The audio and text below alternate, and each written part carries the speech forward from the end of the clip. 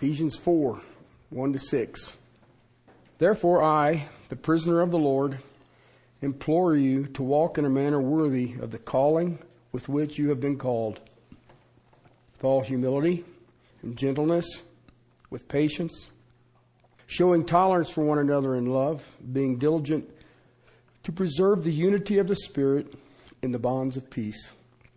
There is one body and one Spirit, just as you were called in one hope of your calling, one Lord, one faith, one baptism, one God and Father of all, who is over all and through all and in all.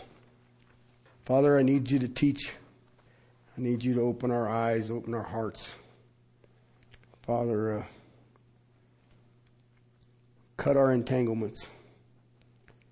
And Father, let us see. Let us know the time. Let us know the power. Let us know the privilege. To you, my Lord. In Christ's name, amen. We're moving from our position into our practice. We looked at the first 3 chapters and we understand who we are. What belongs to every child of God. I don't care how long you've known Him. If you're brand spanking new, it doesn't matter. All right. These are the things that are yours in Christ. That's why the Apostle Paul was so adamant about repeating that. In Christ, in Him.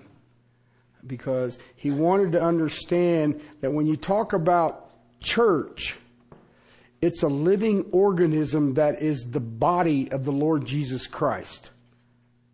If you look at our Russian brothers, they will call the building is a house of prayer. But the church meets in the house of prayer. Okay? We can go back to those first 3 chapters. We know what He's done for us. We know who we are in Him. We know the principles. So now, the Apostle Paul, remember he concludes chapter 3 with a prayer.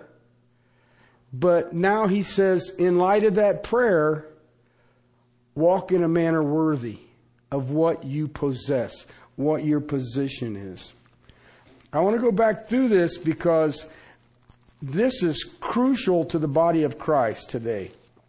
I shared with you last week, as you grow in your doctrine, your duty will flow. Okay? In the church today, I see a lot of people who have a duty, but they don't know why. They don't understand their position in Christ. And it's like my grandpa used to say, it's like trying to push a chain. Okay, you know you're supposed to do something, so you go find all the do something things, but you don't understand who it is you serve. Okay? 1 Thessalonians chapter 4, you're not going to believe it. In the first 3 chapters, what does he do? He gives doctrine. Okay? So in chapter 4, he says this, finally then, brethren, we request and exhort you in the Lord Jesus Christ, that as you received from us instructions on how you ought to walk and please God, just as you do actually, that you excel still more. I mean, if you want to see a thriving, growing church, read the first 3 chapters. Because you're doing it, but now Paul says, but I want you to excel more. Okay, abound in it more and more. We've taught you how to walk. Now I exhort you to do it exceedingly. So it's again, it's that pattern that you see in the Apostle Paul. I give you the teaching. I give you the doctrine. I give you the theology. Now this is how you should respond. And one of the things that I see missing in the body of Christ today, if you really think about it, it's mystifying. There's no theology. We all kind of just go do whatever we want to do.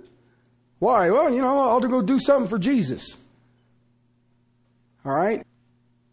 I can't expect a believer to do what he doesn't know, or she. We can't function on something that we don't know.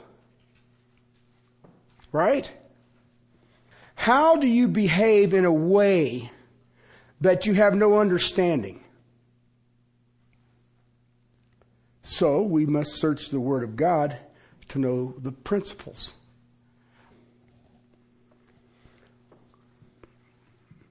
I'm adamant about this. Listen, there is a lot of people, and I love you guys to death. I would lay my life down for any one of you at a heartbeat. But I don't want you guys to just follow what I say. I want you to know what it says. I try to put the passion that I have for the Word, I try to share that with you so you will have passion for the Word. That's my heart. That's my soul. Writer of Proverbs tells us, we will know the wisdom of God when you desire that wisdom like gold as people search for silver. When we search to know God's wisdom, you'll find it. And when you find it, because you've searched for it, you know what? You will know it. And it's just like Adam knew Eve. It will be an intimate understanding to you individually. That's the goal. That's the goal. Let me give you an illustration of this. In the book of Job, chapter 28, beginning at verse 1. What he does here, he illustrates the earth's treasures. Then at the second half of the chapter, he contrasts it to the wisdom of God. Okay?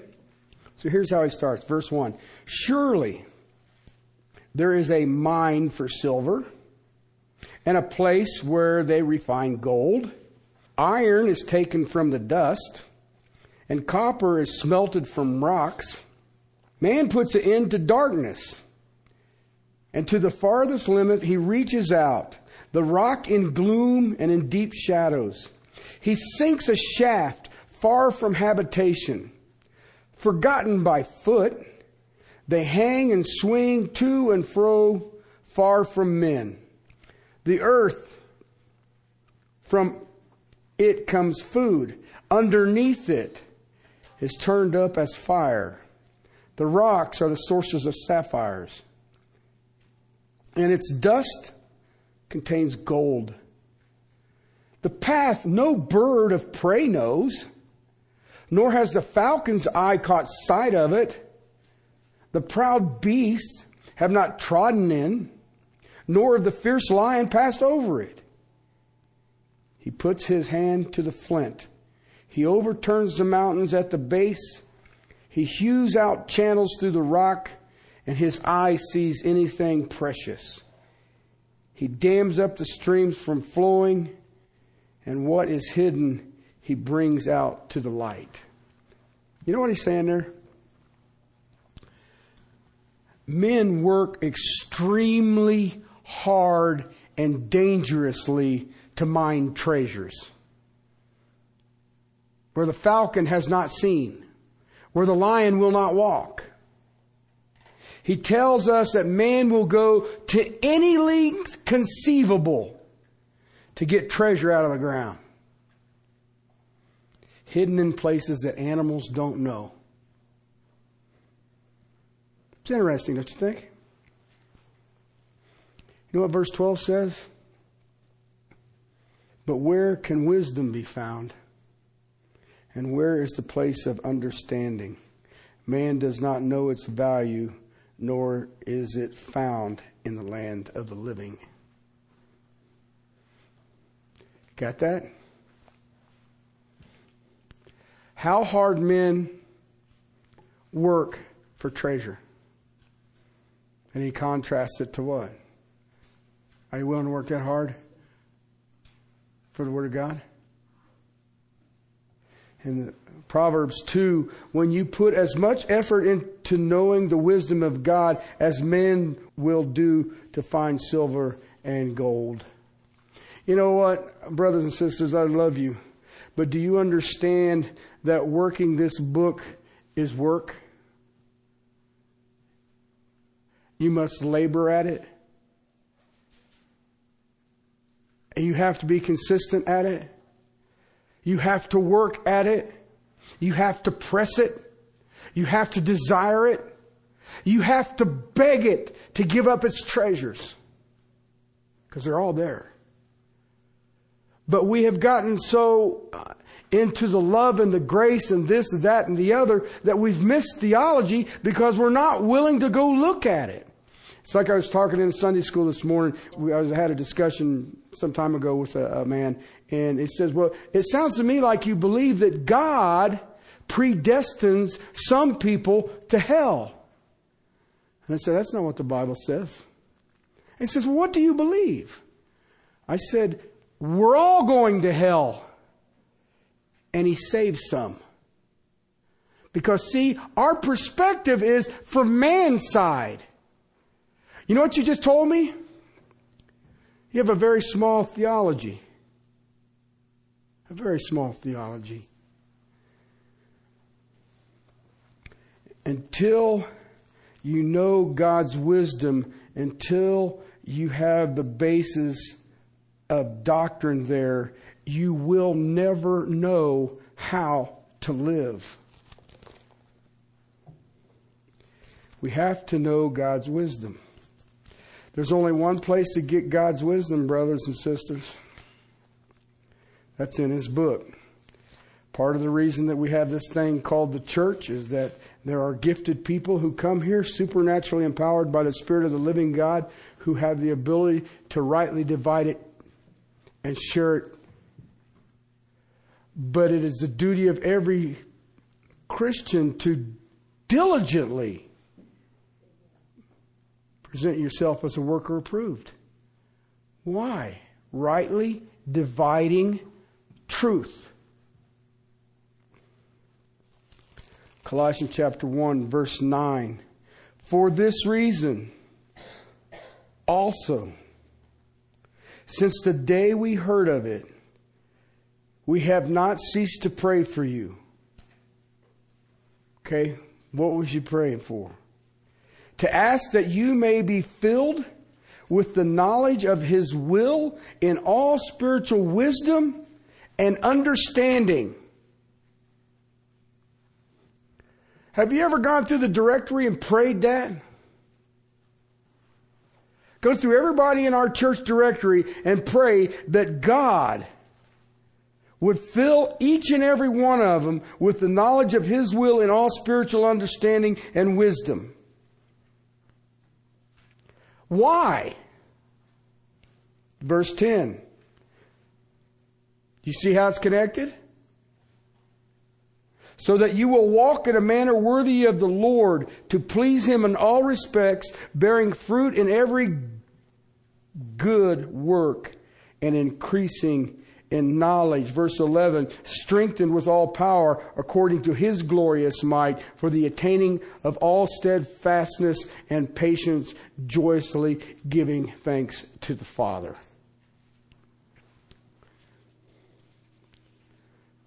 That's amazing. See what I'm trying to get at? Paul in Ephesians chapter 4 says, walk in a manner worthy of your calling. Okay? How do I do that? Through doctrine. I watch pastors who start talking about doctrine, their eyes glaze over and say, well, that's just boring. And I'm sitting there going, what? Oh, I went to school for doctrine. I don't need that anymore. Really? Paul wants us filled with knowledge of His will. Why? He's talking about your brain. That place where you make your decisions. Again, it's like I shared last week. Doctrine must be first. Duty will flow. If I don't have the doctrine, then all you have is works, and it becomes legalism. Walk worthy. It's based on a knowledge, and you will be fruitful in every good work, he told the church in Colossae. You must have knowledge. Why? Because when I have that knowledge, I'm strengthened with might. And all I can do with that knowledge and that strength is give thanks. Listen, this is why I do what I do, week in and week out. I seek the mind of God so I can present the principles of God. Listen, I get stuff daily that deals with how to renew the church, how to revive the church, how to grow the church, how to do, you name it, we're going to do this thing. And I have yet to see someone say, hey, you want to grow the church? Give them biblical exposition with the depth of theology. You don't hear that. Listen, what I hear out there right now, I've got a quote for it, and I just make it up. But it's sanctified pep talks. That's all it is. Rah, Jesus. It's there to stir your emotions. Let me tell you some horrible story about some Chinese martyr. Oh my God, what are we going to do? Well, give me $10. We'll give it to the guys. Listen. Pastors weaken the Word of God when they give people duty and never give them doctrine. You've just weakened the Word of God. What is your motive if you have no theology? When you remove the principle, you don't have a purpose. Listen, this is not a new phenomenon. Please. I'll illustrate it. And every one of you will get it. All right? Right now we are in our wonderful season, right? January, February, March, up to April the 15th. Right? We're all excited about it. We're piling a bunch of paper together, getting a bunch of numbers together, and going to get it all put together, and we're all going to send it in. Sometimes we're going to send them money. Sometimes we just pray with our fingers crossed that we get $1 back. Okay? Why do you do that? Because the doctrine says you have to.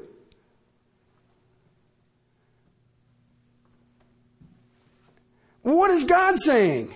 Know me, see my face, and watch what you will want to do. Walk worthy.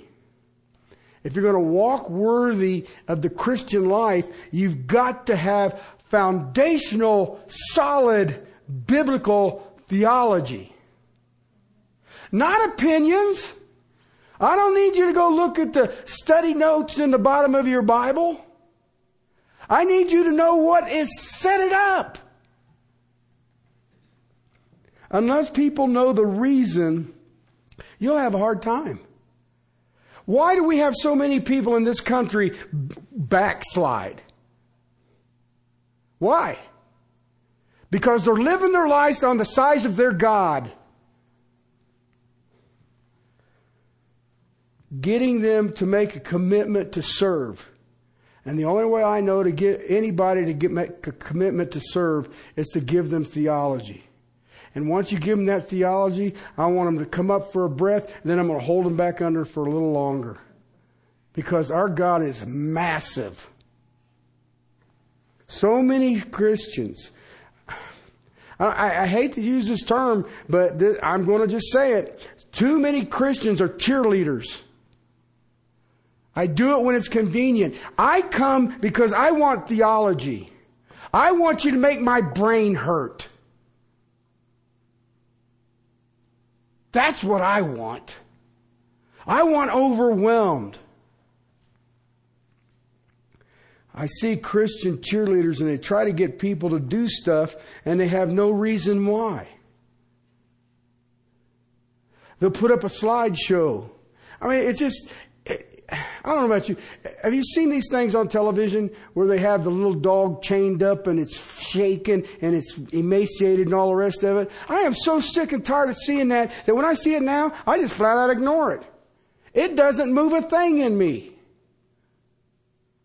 I'm sitting there going, you're taking pictures of it. Throw us some food, fool. But that's what we do in Christianity. Let me stir your emotions so you will what?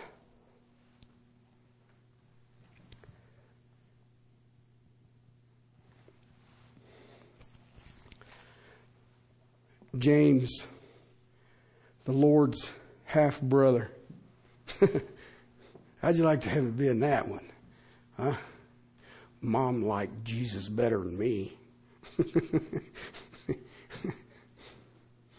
That was Dad's favorite. Who knows?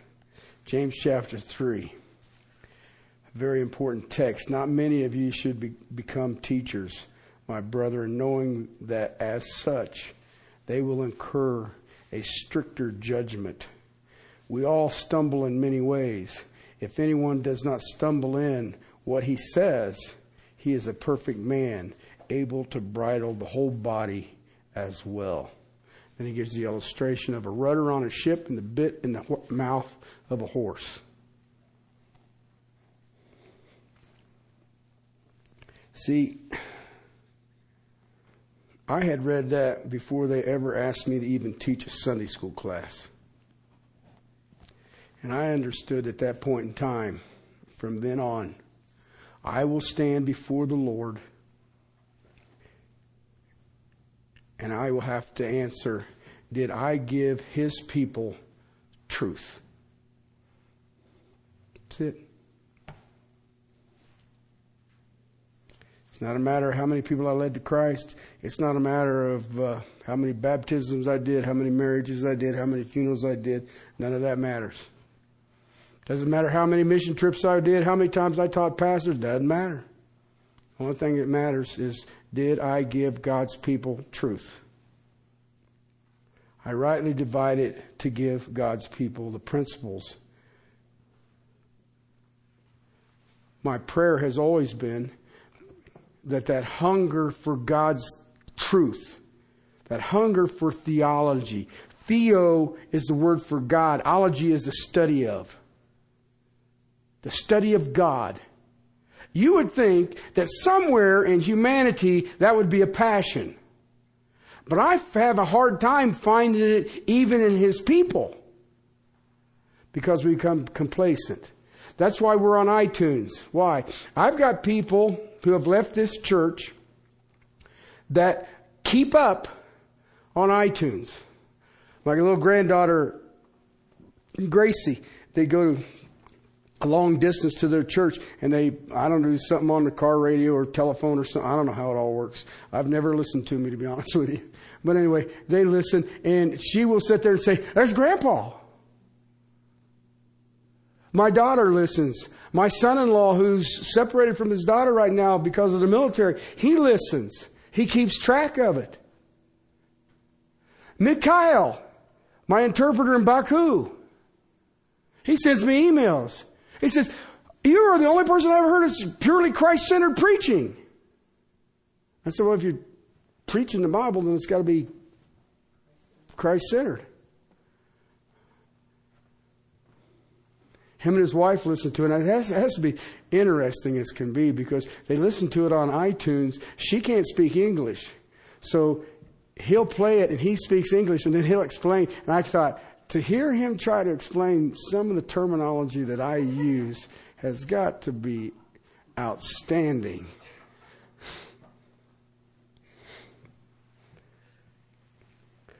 See, that's God's calling for me. I am not interested in fan loyalty. I'm not interested in doing things emotionally. I'm interested in pouring the mind of God in between your ears. My interest is that you be transformed by the renewing of your mind. My interest is that you would hunger and thirst for this book. That you'd wear it out. That you'd wear it out. I feel that all I need to do is give you the Word of God. As Charles Spurgeon says, open the cage, let the Lion of the tribe of Judah out. Okay? Because you know what I found? What I give you, whether you obey it or not, it's between you and God. Between you and God. You don't want to obey it? Fine, tell Him. How many people have I seen walk out of here because you said something that offended me? Did I say something that offended you? Or did God say something that offended you? You better look at that real hard. That's where we get into trouble. Well, that hurt my feelings. It was him. No, he's the messenger. He's the messenger.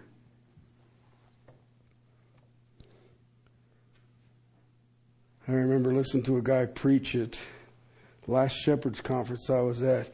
The guy just got after it. And when he finished, it was so powerful. He didn't, you know how you'll stop and you'll pray? He just, whoa! And walked off the stage. I was sitting next to Pastor Paul. Paul looked at me and he says, perhaps we should get saved. I was like, yeah, man, because that's some rock and roll there, buddy. You just keep your head down and maybe nobody will notice we're here.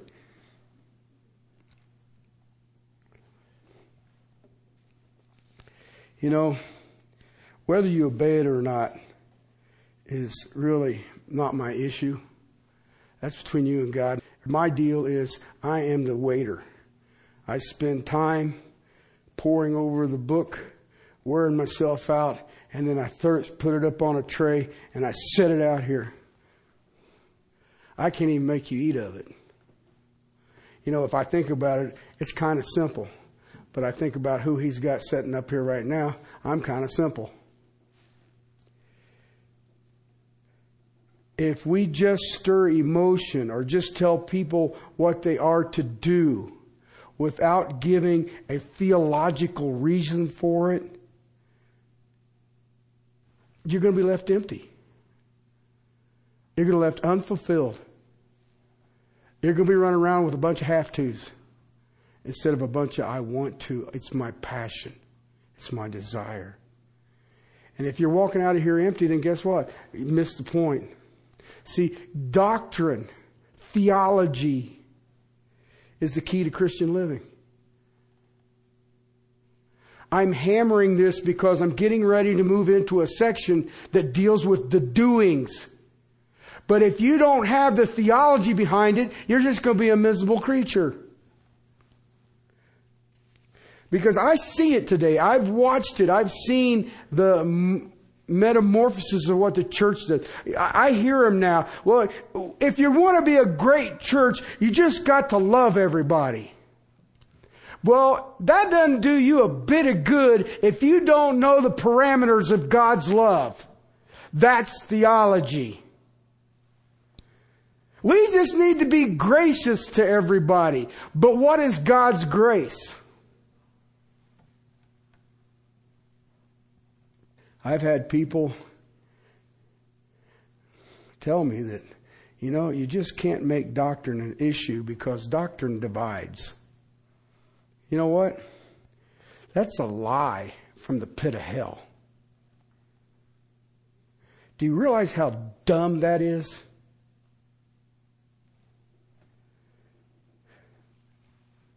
We all get together on the basis of love for one another. If you don't know what God's love is, what's your basis? Icky sentimentalism? I read a book years ago. I don't recommend it. Okay?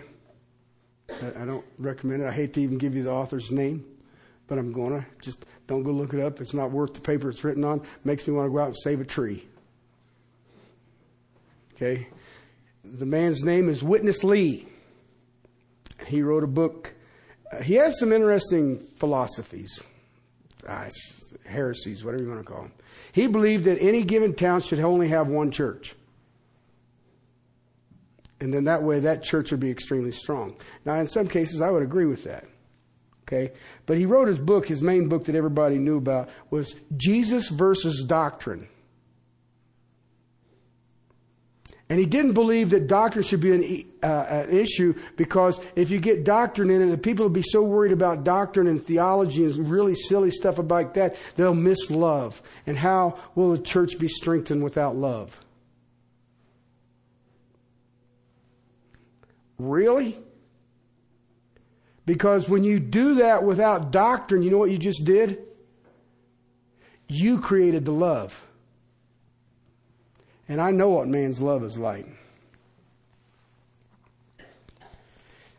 Back to Ephesians chapter 4,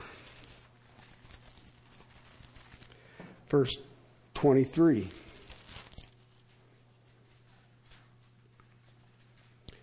That you be renewed in the spirit of your mind. Put on the new self and the likeness of God, having been created in righteousness and holiness of the truth.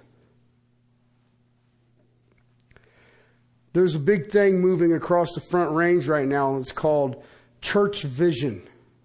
Your church has to have a vision. It's coming in all kinds of different names now, but it's basically all comes off of this foundation of the church must have a vision. Some need renewal, and there's all kinds of ideas. I've heard, there's some of it's comical to me because I have a warped sense of humor. But what they want is, okay, you see how you have the chairs here and they're all in a row? Church vision. To help the people to relate to each other, just have them put a chair wherever they want and look at whatever they want in any order that they want.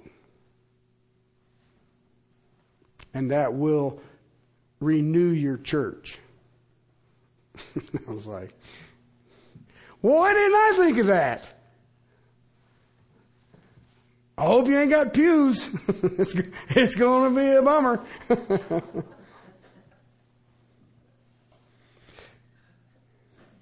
Listen, let me tell you something. You can do something new every week, and you're never going to know renewal in the church. Why? What I just read to you. It's your mind. It's your mind. 23 again. Renewed in the spirit of your mind. You want to be renewed? Refreshed? Strengthened? It's in your mind. If the church really wants to renewal, it will find renewal when it gives the people of God the truth of God, so their minds can know the truth of God. Listen, it is one thing for me to sit here and preach, and you guys write down your little notes, and all. That's great. I'm encouraged by it. I think it's awesome. But you will never know it until you do it. When I was growing up, this is a long time ago, when I was growing up, I'd have to go home and you'd have to look up words in the dictionary for spelling. You know, I'd be writing a paper or something like that. And so I'd ask my mom, I said, well, Mom, how do you spell such and such? Go look it up. Well, but you already know. Just tell me. No, go look it up. And you know what you learn? Is that the words you had to go look up, you remember them. There are people who sit in the church and they just sit there and they go, well, okay, and I sounded good. All right, I'm out of here. And that's it. They'll write down all their notes and file them somewhere else until it overfills their file, and then they'll throw them in a trash can and they have no idea what was said.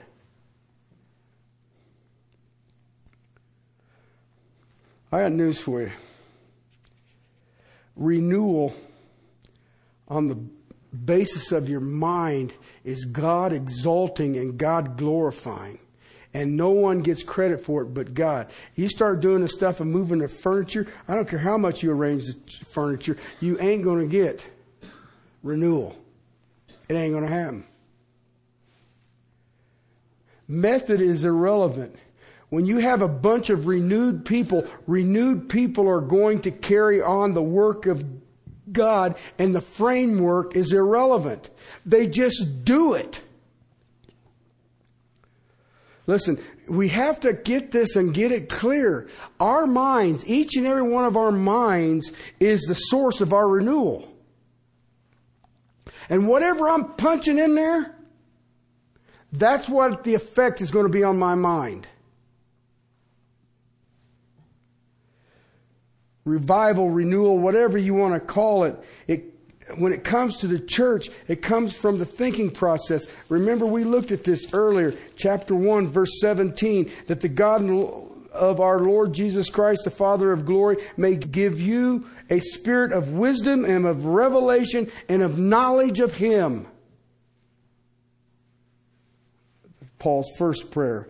God knows the heart of this matter, and it is to know the truth is at the heart of this. And listen, this is not a bunch of Bible facts. This is an intimate relationship with a holy, righteous God. That's what it is. It's not a matter of saying, well, I'm going to be really good at Bible trivia. That ain't it. It ain't it. It's that thing that overwhelms you and you meditate on it day and night. It's always coming into your head and it runs around for a little bit and then something else comes in and it runs around for a little bit and you're just being encouraged and encouraged and encouraged and encouraged. We must know doctrine if we are ever going to know duty. Philippians chapter 1, verse 9. Again, the apostle prays, and this I pray, that your love may abound still more and more. Okay, see? It's that love thing. Yep. In real knowledge, in all discernment.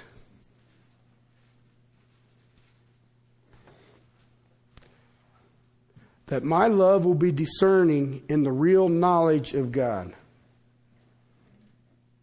I must know doctrine to do that. I must have theology. Your love. Listen, if you do not have this, then let me tell you something. Your love is less than what God's love is.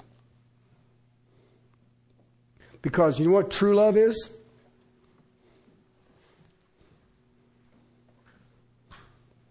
According to this, it's discernment.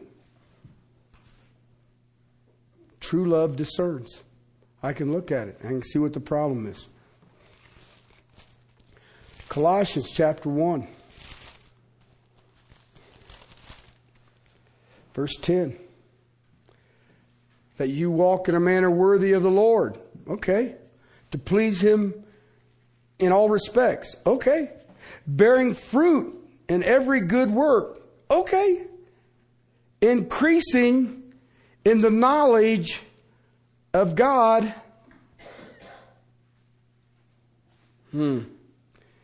Because if I increase in the knowledge of God, I know that I will please Him in all respects, bearing fruit of good works. Then in verse 11 it says, I will strengthen with all power according to His glorious might, attaining all steadfastness and patience and joyously giving thanks to the Father. The knowledge of God. As I know God, and we will walk worthy. As I know God, we are fruitful. When I know God, we will be good in every good work. Colossians chapter 3, verse 10. Put on the new self. Who's being what? Renewed. To what? To a true knowledge according to the image of the one who created him. Put on the new man. How? To know God. How? To know Christ. How? To know His Word. See, that's the issue. Are you seeing the point yet?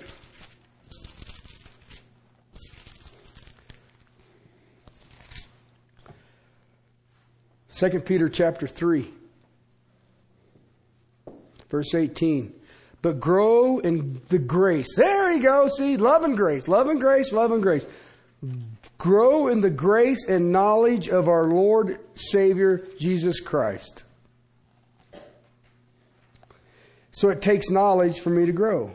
I must know the Word of God. I must hunger for the Word of God. I must search for the Word of God like men do treasure and are willing to go into the depths of the earth to get it. See, Paul wants believers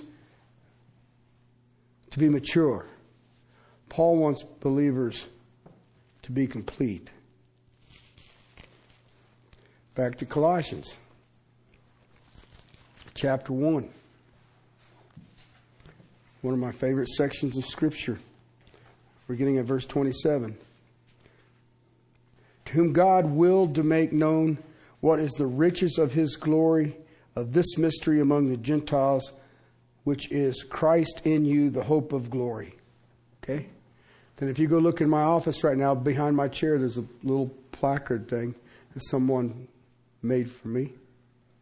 And it says this: we proclaim Him, admonishing every man and teaching every man with all wisdom, so that we may present every man complete in Christ. Verse 29, for this purpose also I labor, striving according to the power which works mightily within me.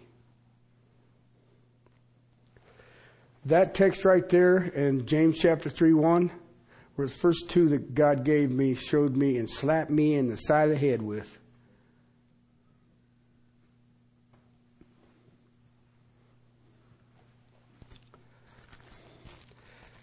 To present the saints complete in Christ in all knowledge. Got my job cut out for me. Chapter 4 of Colossians, Epaphroditus. Verse 12. Who is one of your number, a bondslave of Jesus Christ, sends you greetings, always laboring earnestly for you in his prayers, that you may stand perfect, fully assured in the will of God. Now, how am I going to stand perfect, fully assured in the will of God? By the knowledge of Him. Theology.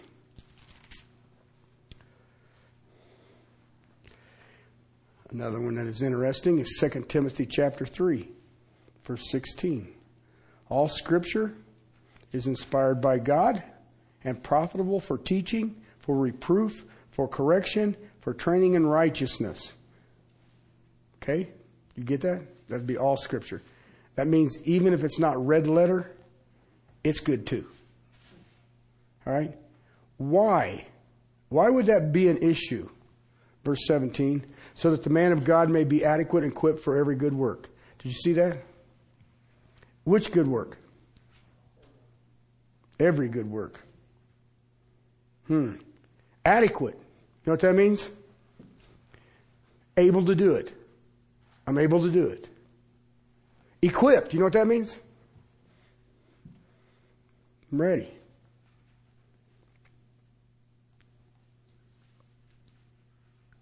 This is only going to work with the knowledge of the Word of God. It's why I teach the principles that I teach. It's why we should all be laboring earnestly in the power of the Spirit for this book. But you know what? There's still a very large number of Christians that, to use a good politically correct term, that are ignorant. Some have found that the Word is kind of cool. And, you know, it's amazing to me with the amount of resources that exist for us at this time. I mean, you can get the Bible on your phone or your computer. You get, gee whiz, it shall be on my watch soon. I don't know. It's just bizarre. And then you got Strong's Concordances. You got Treasure of Scripture Knowledge. You got commentaries from the old great saints of old. Some of the new guys, be careful with them. But you just got to watch some of this stuff because it's out there. The resources are there. There's no reason that every believer shouldn't be a theologian.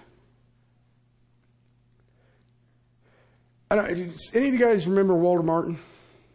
He used to be the Bible Answer Man. He died. And then the guy that took over wasn't the Bible Answer Man. He made a statement one time, and it stuck in my head. And it talked about Jehovah's Witnesses and Mormons. Those people that come to your door, okay, those guys. He said that that was his thing. He was against the JWs and the Mormons. He had a laser guided on them people. He says, those guys and girls that would come to your door can take apart the average seminary students within minutes. And they only have 90 days of training. You know why? They don't know their theology. It's that simple. I used to have them come to the house. It was great.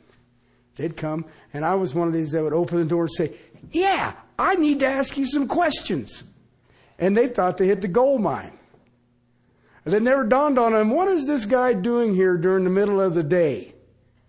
Why isn't he somewhere? Okay? Because I remember the last time I had the Jehovah's Witnesses come, they came back. You know, they never tell you when they're coming back. They come back, and I was, oh, yeah, okay, here we go again. And so I was asking them questions. Last time they came, they had 4 cars up and down my driveway with people praying. and the poor little sheep to slaughter come back in. and to me, it was, I don't know, my sick humor. It was like, yeah, come here, I got a question. You know. But, you know, I do know that many don't have theology. They may have the verbiage and they may say it, but it's obvious they don't have their faith in it. And they don't have any depth in that theology. You must know the Word intimately. Listen, here's something that is astonishing, and I can't tell you, in my understanding of church history, I can't tell you when it happened. But originally, believe it or not, the church is where you went to get theology. Okay? There were no seminaries. You went to church. Then I watched that morph, and I remember actually when I started attending this place, if you wanted theology, you went to Sunday school. They gave you theology in Sunday school. And I went to a couple of Sunday school classes and says, that's not theology. Okay? And so I kept thinking, well, why is the church not given theology? All right? I believe that anybody that stands behind this pulpit should be a theologian. I'm working on it. But they should be a theologian that's back here.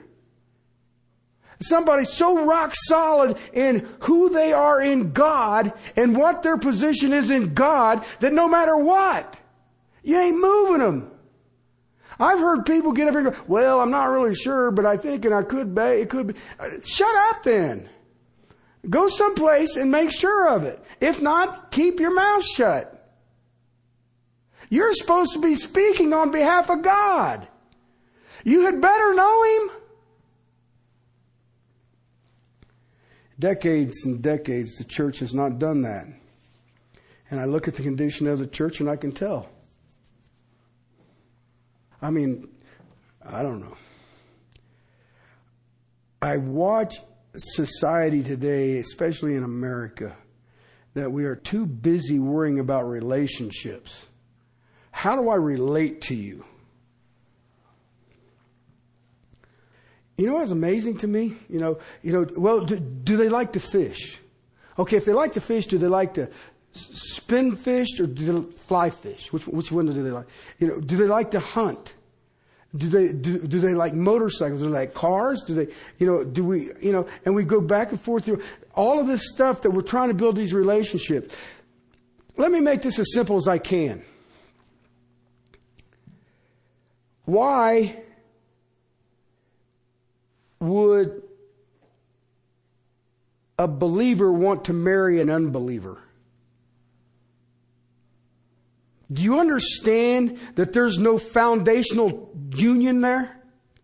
So if I'm marrying a believer, and I'm a believer, The foundation of my relationship is what?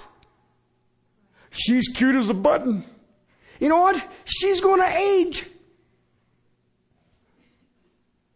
But Christ is the same yesterday, today, and forever. So you marry a believer because you have the same foundation for the relationship. So if you're in a church, you shouldn't be worried about who's driving a four-wheel drive, or who's tall, or who's short, or who's this, or who's that. Who are you in Christ? Now we have a relationship. And you know what? It's indestructible. It's indestructible. I don't care. I can say something make you mad, but you know what? We're still one in Christ. So suck it up, buttercup.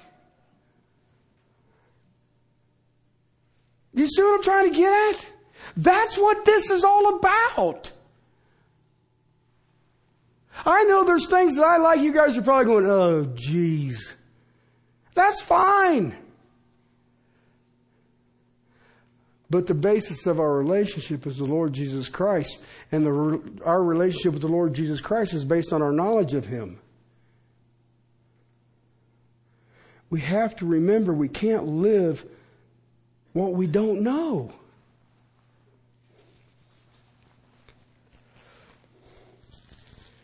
You can be in the framework of the church, the body of Christ, and walk worthy unless you know His standards and what He is. We must know what this is. Apostle Paul, writing to the Philippians in chapter 3, says, that I may know Him. That's an intimate relationship. I know Him. James chapter 1, verse 21, that he says that in humility receive the word implanted. That's what he wanted to do. That's what he wanted to do. He wanted to get rid of the old self. Therefore, putting aside all, in verse 21, putting aside all filthiness and all the remains of wickedness, in humility receive the word implanted, which is able to save your soul. That's what James wanted. The little Greek is engrafted. Peter said that we might desire the pure milk of the word, that we might what? Grow in it. See, the standard of God is basis for our behavior. Paul says in Ephesians chapter 4, verse 1, I, a prisoner. Have you ever thought about that? Have you ever really thought that maybe you were a prisoner to the Word of God? In the beginning was the Word. The Word was with God. The Word was God. And the Word became flesh and walked among us. What would that be? Christ. Paul says, I am a prisoner of who? Therefore, I'm a prisoner of what? The Word of God. God is calling us by His Spirit. Walk in a manner worthy.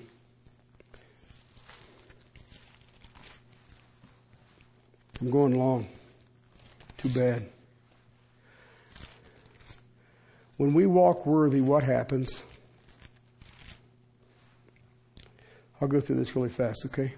Listen real quick. If you get done before me, raise your hand. Hebrews chapter 11. It's called the Faith Hall of Fame. By faith, Abel offered to God a better sacrifice. Enoch was taken up by faith. He was taken up. You know what that means? Him and God were so close that he just walked right on out of here. He never died. Noah, by faith, preached coming disaster for 120 years. Abraham, Sarah, way late in their years, God promised them a son. That gave us Isaac. And Abraham even offered Isaac on the altar. Isaac let his father send a servant to find him a wife. Gave us Jacob. By faith, Jacob wrestled with God and became Israel. By faith, Joseph, the youngest, saved his people from a famine in Egypt after he was sold as a slave. By faith, Moses led them out. All of these that I've just read are completely against the system, and they're completely in opposition. They walked with God, and theirs was a walk worthy of God. They lived what they knew. They knew this. And they walked it and they lived it. Even to the point in verse 31 of 11, Rahab the harlot.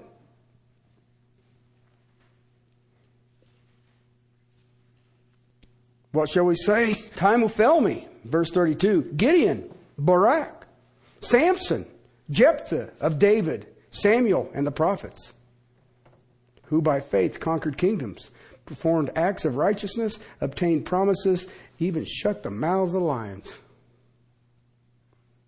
Because they lived what they know. Okay? Now I want to show you verse 38. These people who live what they know, men of whom the world was not worthy.